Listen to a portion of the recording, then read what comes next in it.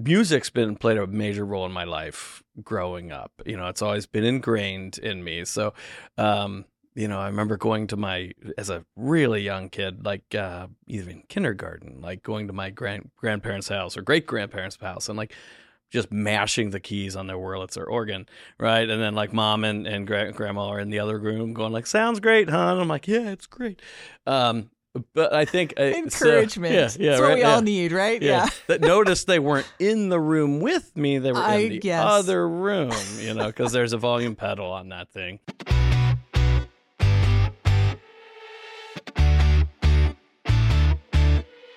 Welcome to Audio Branding, the hidden gem of marketing. Sound plays a more important role in human behavior and our decision-making than you may realize. In this podcast, I'll help you understand the art and science of sound so you can better influence others in business and your life.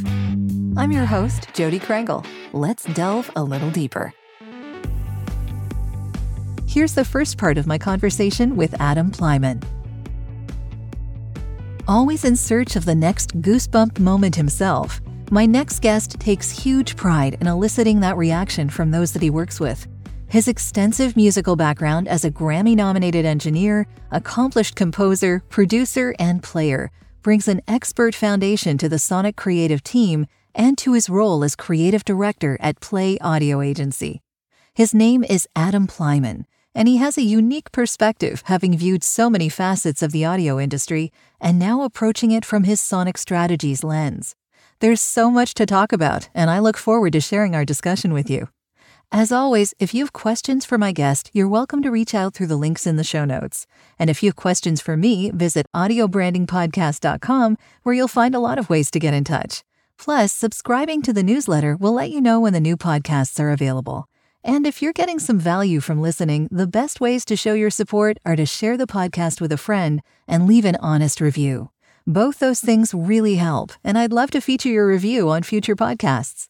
You can leave one in either written or voice format from the podcast's main page. I would so appreciate that. And now, here's my conversation with Adam Pleiman. So how you doing, Adam? Thank you for joining me. Oh, it's my pleasure. I'm glad to be here. And thanks for doing what you do, Jody. The show is a gem for all of us in audio branding and the industry as well. That. So thank you so much. Well, thank you. I appreciate what you do too, which is why we're here. So, I just wanted to thank you for coming on the show and taking the time, because I know you are a very, very busy person. But the first question that I like to ask people is if you have an early memory of how sound moved you. I'd love to hear that story if you can share. How sound moved me. Yeah. Oh, there's a lot. We have time. So music's been played a major role in my life growing up. It's always been ingrained in me. So, I remember going to as a really young kid, like even kindergarten, like going to my grandparents' house or great grandparents' house and like just mashing the keys on their Wurlitzer organ, right? And then like mom and grandma are in the other room going like, "Sounds great, huh?" And I'm like, "Yeah, it's great." But I think encouragement. That's what we all need, right? Yeah. That noticed they weren't in the room with me; they were in the other room, because there's a volume pedal on that thing. Oh yeah. But I think that and then I think growing up a little bit more, I realized in 7th grade for a science fair, the experiment that I chose to do was the memorability of jingles. And so really back then. Yeah. And this I'm impressed. It didn't occur to me until recently that was something that interested me way back then. So I feel like it's just built in. But yeah, so we had probably a sample size of probably like 4 people in my immediate family. I'm sure that the results were outstandingly, accurate statistics that painted a really good, statistical significant picture of the marketplace and who remembers. Well, it's just the idea that you were thinking of it back then. I'm impressed. Yeah. I don't even think I got a great grade on it either. So we'll have to go back. They didn't understand. They just didn't get it. They weren't there yet. And I think that's part of this industry as well. Like, at least I know on the States side, it's been a slow education curve at times, I think, to bring some people on board. So, my seventh grade. Canada follows suit pretty closely, I think. I think Europe is just a little bit ahead of the curve when it comes to that. And thank them for it. That's outstanding. Let's, keep it up. Yeah. Good things. It's all good. Yeah.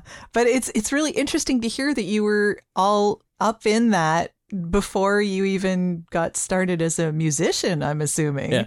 Well, I was playing piano. I played piano. I had piano lessons through ever since I was pretty young. But yeah. And I didn't even, like I said, I didn't even think about this. It didn't even occur to me until recently, where I'm doing that same exercise in like every piece of work that we do, or using analytics and combining the creativity and data and absolutely every checkpoint along the way. It's like, that's something's in the DNA there, I'm guessing. Yeah. So. Well, that's fantastic. I love that you started like that. But I also want to ask you how you got interested in like sound in the first place. The music definitely is where it seems to have started.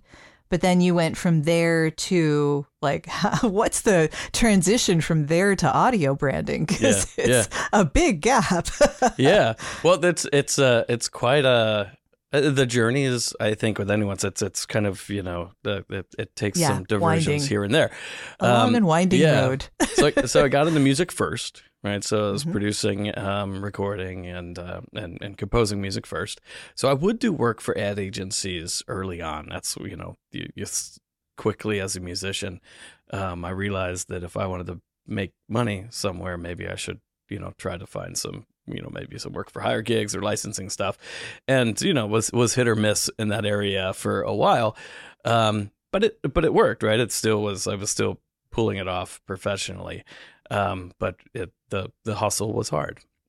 That said, it was a blast, and but there are times where you need to go, okay, like maybe I'm having kids and maybe I might need to make some more money, or maybe have more of a stable existence. But so musicians aren't so stable, unfortunately. Right, yeah.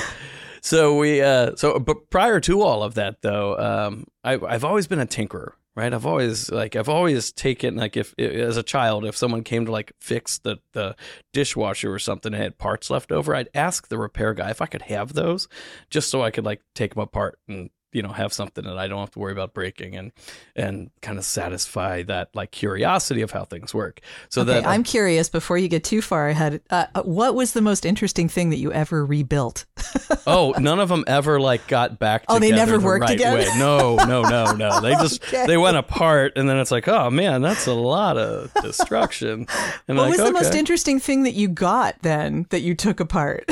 There was one that I thought, there was a switch, like the switch on an old dryer, that essentially it's like the one dial that takes you through the cycles. I didn't realize actually how much it was giant. Like it's like a whole, it's like a whole contraption behind this. It's like it controls all the processes. And at the time it was like just this analog circuitry. So it was cool to see like, oh, if you put the switch here, and then it triggers this, and this, and tells these different pieces all these different things to do. I'm like, wow, that's really cool. It's never going to do that again because now it's in all these pieces. But I loved that stuff. Okay. Yeah. Oh yeah, never really ever worked. I was in charge of fixing all the things in our house. So like any door that was messed up or anything that needs, my chores were to be the maintenance guy. So yeah. And did everything work again at some point in your house? I mean, I was like 12, how great can you do? I might tighten a screw on a doorknob and maybe it'll work, but okay. Yeah. At least they let you try. Exactly. My dad would get home, he's like, great job, and then do it himself. Okay, I love it. Yeah. Yeah. Anyway, So- I didn't mean to derail you. I was just curious. No. But always tinkering was my thing. It's like I've always wanted to know the details of kind of what makes things tick. And again, it takes to later in life looking back to go, oh, well, that's intrinsically been here this whole time. And like, that's something that I gravitate towards. And I've noticed this trend, throughout all my, all my jobs and professional life. One of the early tinkers in sound was I would put, I was like about 19, 20 years old. I grabbed a pair of little condenser microphones, like lapel mics, and put them in my ears. And I sat in a room and had like one person walk around in that room and do a couple like tasks, right, with objects in the room. And I would sit perfectly still. So I just would have this binaural recording of what was happening in the room. And then we would bring someone else in the room who has no clue what was happening, or like a different day or something, and just say, hey, you got to check this out. And you'd put headphones on and listen back to that recording. And so the minute you hit play, it takes a second because you start to hear the room tone of the room. And then your brain goes, oh, I've been here before, and kind of shuts all that off. So you lose the room tone, and then you're just kind of in the room, sitting in the spot where you're at comfortably, because it sounds like the atmosphere around you. And if you close your eyes, you can hear all the things happen. And usually I'd start them off that way. And it's like, hey, just close your eyes and listen to this. It's a really cool thing. And they'll just sit there and they're like waiting for something to play. And then they'd hear a door open that's right in front of them. They'd open their eyes and tear off the headphones because the door hasn't opened and something's messed with them.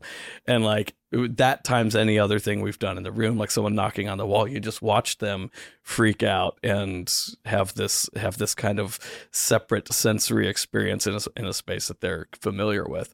And so that, so the immersive side, the binaural side, the perception of it all, I think has always been a curiosity as well. So that sounds fantastic. Yeah. And so, we've gotten to build, now it's great in this work is with all the immersive technologies coming out, with the platforms supporting them with Dolby Atmos, on almost every platform. Not almost, but a lot of them. Yeah. It's getting. I know Sean, the guy that's running this right now, is really into Dolby Atmos. So he's been doing a lot with that. Yeah. It's outstanding. We were just listening. We were in New York a few weeks back listening to the Atmos room at Flux Studios there, and it is mind blowing. It sounds so cool. And it's just the fact that the entire industry, like the AirPods, are supporting it. You're going to start to have more and more of these players supporting this, that immersive part of listening, to create that better connection, to create more realism, to like make a better experience. Are you looking for ways to improve your company's or podcast's impact? You'd be surprised how powerful the use of an intentional audio branding strategy can be. Want to know more? I have a free downloadable PDF that gives you my 5 tips for implementing an intentional audio strategy at voiceoversandvocals.com/audio-branding-strategy. That location does ask to put you on a mailing list, just to send you updates on when the new podcasts come out. But if you really don't want to give your email out, I understand. Just contact me directly. My email is all over my website, and I'll make sure you get that PDF without needing to sign up anywhere. If you do sign up, though, you also get access to a resources section called The Studio, where I have videos, white papers, and PDFs, discounts from my guests, and snippets of audio from my guests that no one else gets to hear. So maybe it's worth your while. Totally up to you. And of course, if you're looking for voiceovers, you can get in touch with me about that too. Now, back to the podcast. So is that what Dolby Atmos does? It just makes it more of a realistic experience. Can you kind of explain how that works? Because I'm not really sure what the difference is. I don't know if I've heard it. Oh yeah. So it's really cool the way. So put me back in that. Let's put yourself in that kitchen, right? And you have microphones in your ears, and that's it's essentially or a binaural head or something.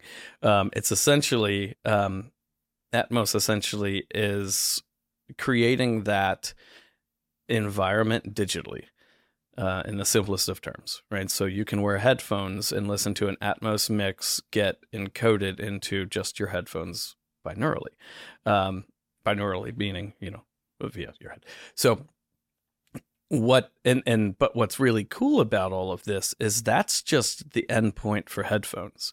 The way Atmos works is there's, I think, about 128 channels of audio, like of wave files, that are your Atmos mix, and then along with each one of those is location data that plays along with the track. So in any Atmos mixing room or any like home theater, it says, in any Atmos room, you have like a wide array of speakers, you have at least seven around you, 4 on the ceiling, a few subs, like a lot of speakers. Like the rigs are expensive. And so in that room, it's playing it back to place them exactly where they want to place them in that room. But if you don't have those speakers, the Atmos decoder says, oh, yeah, well, we only have these 5 speakers in here. So this is where it gets placed in this room, making sure that it's accurate in all those rooms.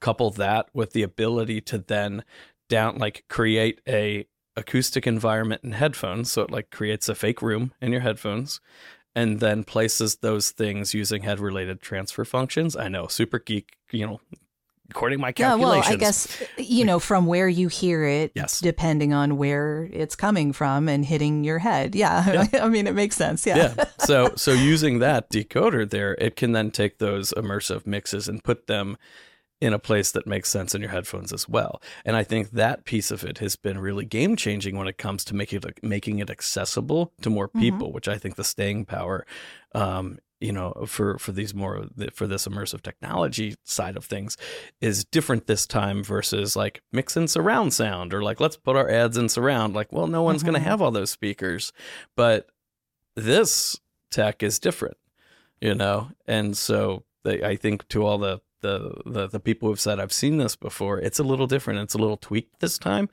And not everyone's going to be in it, but I do think a bigger mass, a more critical mass is going to not realize they are. It's just going to be a normal thing that just comes with what you've bought. And you didn't know you opted into that. Right now we're opting in. At some point in time, it's going to be like, oh yeah, it's powered by what? Oh, that's whatever. It sounds cool. So that's exciting to me. It is. Yeah. And well, as a musician, as well as an audio branding person, I imagine. But so I derailed you again, but going from becoming a musician and wanting to make a living into going into audio branding, how did that transition happen? So, this perfect derailment, because this was a derailment for me. I took a job and I was spending a lot of time traveling. I had just gotten married and I'm like, maybe I should stay in town more. And so I took a job that my client was Procter & Gamble, and we were in charge of basically running a service that was removing, now this is going to give you an idea of how long ago this was, that was removing the use of physical prototypes when it came to design reviews. So their physical prototypes are expensive, and so if you move to something more digital, high resolution pixel walls, we had 3D caves with polarized glasses you'd wear to look at store changes and things like that, and it was basically a way to get the understanding internally about what your design, how your design changes are going to affect your look in store. But then we'd also use this technology on the market research side to gain an understanding of how it's actually going to move the needle.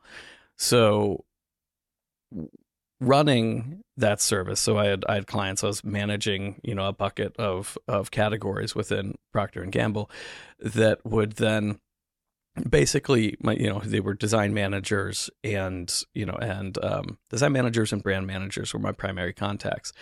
And so to go on the ride from, hey, this is what we think needs to change based on these consumer insights. This is the change. This is what it looks like on the shelf. This is how it's going to look differently on the shelf versus the recent competitive set. Then will they actually see it more? Are we actually going to see a lift in sales? Do we expect to see it on a research side? Going through that was eye-opening. And at the time, I didn't connect the dots. I just saw very, very sophisticated brands making very informed decisions in a way that removed any sort of subjectivity. Like the words "I like" and "my favorite is" were never said in those meetings, and there's a hierarchy of feedback in the meetings too. And so it was really great to get that experience in there. And it was really great to see that. Fast forward till the end of my stint in there. The opportunity was outstanding, and a music opportunity came my way that was local and at the place that I had been trying to get into for the longest time. And oh, you gotta take that. So the talk to my wife of, hey, hon, I know we've got our first kid on the way, and I know I'm in a pretty stable position. I got a phone call. and the way we roll is, definitely follow your heart. And so I took the job, and it was in music for advertising, and there's a post-production aspect to it as well. So lots of audio posts for ads, some movie work, and lots of music work. So after about a year at that role, the owner had tasked me to we kind of sat down, and he was like, well, what do you see next? And I'm like, well, after spending, countless hours with creative directors and editors selecting music based on their gut, I got an idea. And I kind of laid it out of, I think I can mirror the process that we've been, that we've been using, from a design think standpoint, and basically start to develop criteria or find criteria to help people who, I don't want to say non-musical people, but people who don't compose, right? To help the creative directors and help the people who say, well, I'll know it's right when I hear it. It's like, well, I could say that about colors. I could say that about shapes. I could say that about design. I could say I'd know it when I see it about the design, but that industry has done a really great job in removing the subjectivity from those decisions. And it's still burgeoning in audio. Yeah. Yeah. I mean, lots of great work has been done. And so we spent a lot of time. There was great, back in the day, there's like some great research of things like 5 brand dimensions that Jennifer Akers did. That was like, oh, great. Like someone's starting to make sense of how these emotions start to ladder up to things that are measurable. And the way that things are getting measured now, I know we work closely with Veritonic, and it's a similar thing, that you're starting to be able to track emotional connection, and you start to be able to track emotional resonance. I mean, we've been doing this for a while now. But prior to it was, merely just asking questions of how you feel and when. Now people are clicking certain emotions at different times, and you can even, do all the neuro tracking if you want to be able to say like, ooh, excitement is peaking here, but it's not to this level of like, ooh, they're feeling that this is sophistication, with a, with like a hair of ruggedness. Like it doesn't, you can't get that granularity without, some sort of, qualitative, asking. But it's getting there, and it's getting close, and that's really exciting to me. And so that's essentially the path was making those connections. And it was early. I mean, I say early, it was early for me, but like there were many others doing the same thing at the same time. And there was one day that I looked at a press release and saw someone else had put out like a similar process to what we'd been touting, and it was bought by somebody. And I'm like, oh, like so deflated. I'm like, I did this, like I've done this work. I've told no one about it. I'm like, it was just like, oh, Yeah. Okay, cool. On the right track. Let's go. There's room for so many of these different processes. I mean, yeah, everyone has a different way of doing it. I guess it's unique to their own business, but they all get to the same point. That's the idea. Yeah, exactly. Like we've always prided ourselves with the combination of kind of this, art and science, the data and creativity, and but it really, at the end of the day, it's, did it move the needle? Did we achieve the goals that we wanted to achieve? And, is the creative spot on? That's those two go hand in hand. And so I think finding that balance is giant. One of the first bosses, one of the first kind of producers I worked under, it was, and this wasn't much research to go into things. We were just, providing music against briefs. And he always would make, as I'm pushing things to, be edgier, or, as we're pushing things to try to be more on trend, a lot of times he would just come in and he goes, hey, creative is good, but appropriate also matters. So find your balance of creative and appropriate. And I think you'll find that, that this will be our brief to win. And we want a lot. It's just be good, but like also realize like, you're not writing for you, or writing for the consumer. So finding that connection between the consumer and the brand, understanding that connection and writing to that is big. So, if there's any way to remove that subjectivity along the way, let's start upstream and do that. And, we'll win better. So that was essentially the path, right? So you see the design thinking on the sophisticated brand side, and go like, music can do this too. And your crutch of I'll believe it, I'll know it when I hear it, is just that. It's a crutch. We can think smarter, we can do better, and that learning happens prior to the creation of an edit. It happens at the brand level. It happens. It happens at the strategy level. It happens. At with, possibly with the CMO, trickling down how the brand's supposed to sound. So is that when it gets in the lap of the creative director and it gets in the lap of the editors, they go, whew, good. I'm either going to dip out of this library of music that we've got, or I'm going to talk to this, to this composition house who knows how to write for the brand and get something brand spanking new that's going to work for my spot, that's going to be on brand and make my life so easy.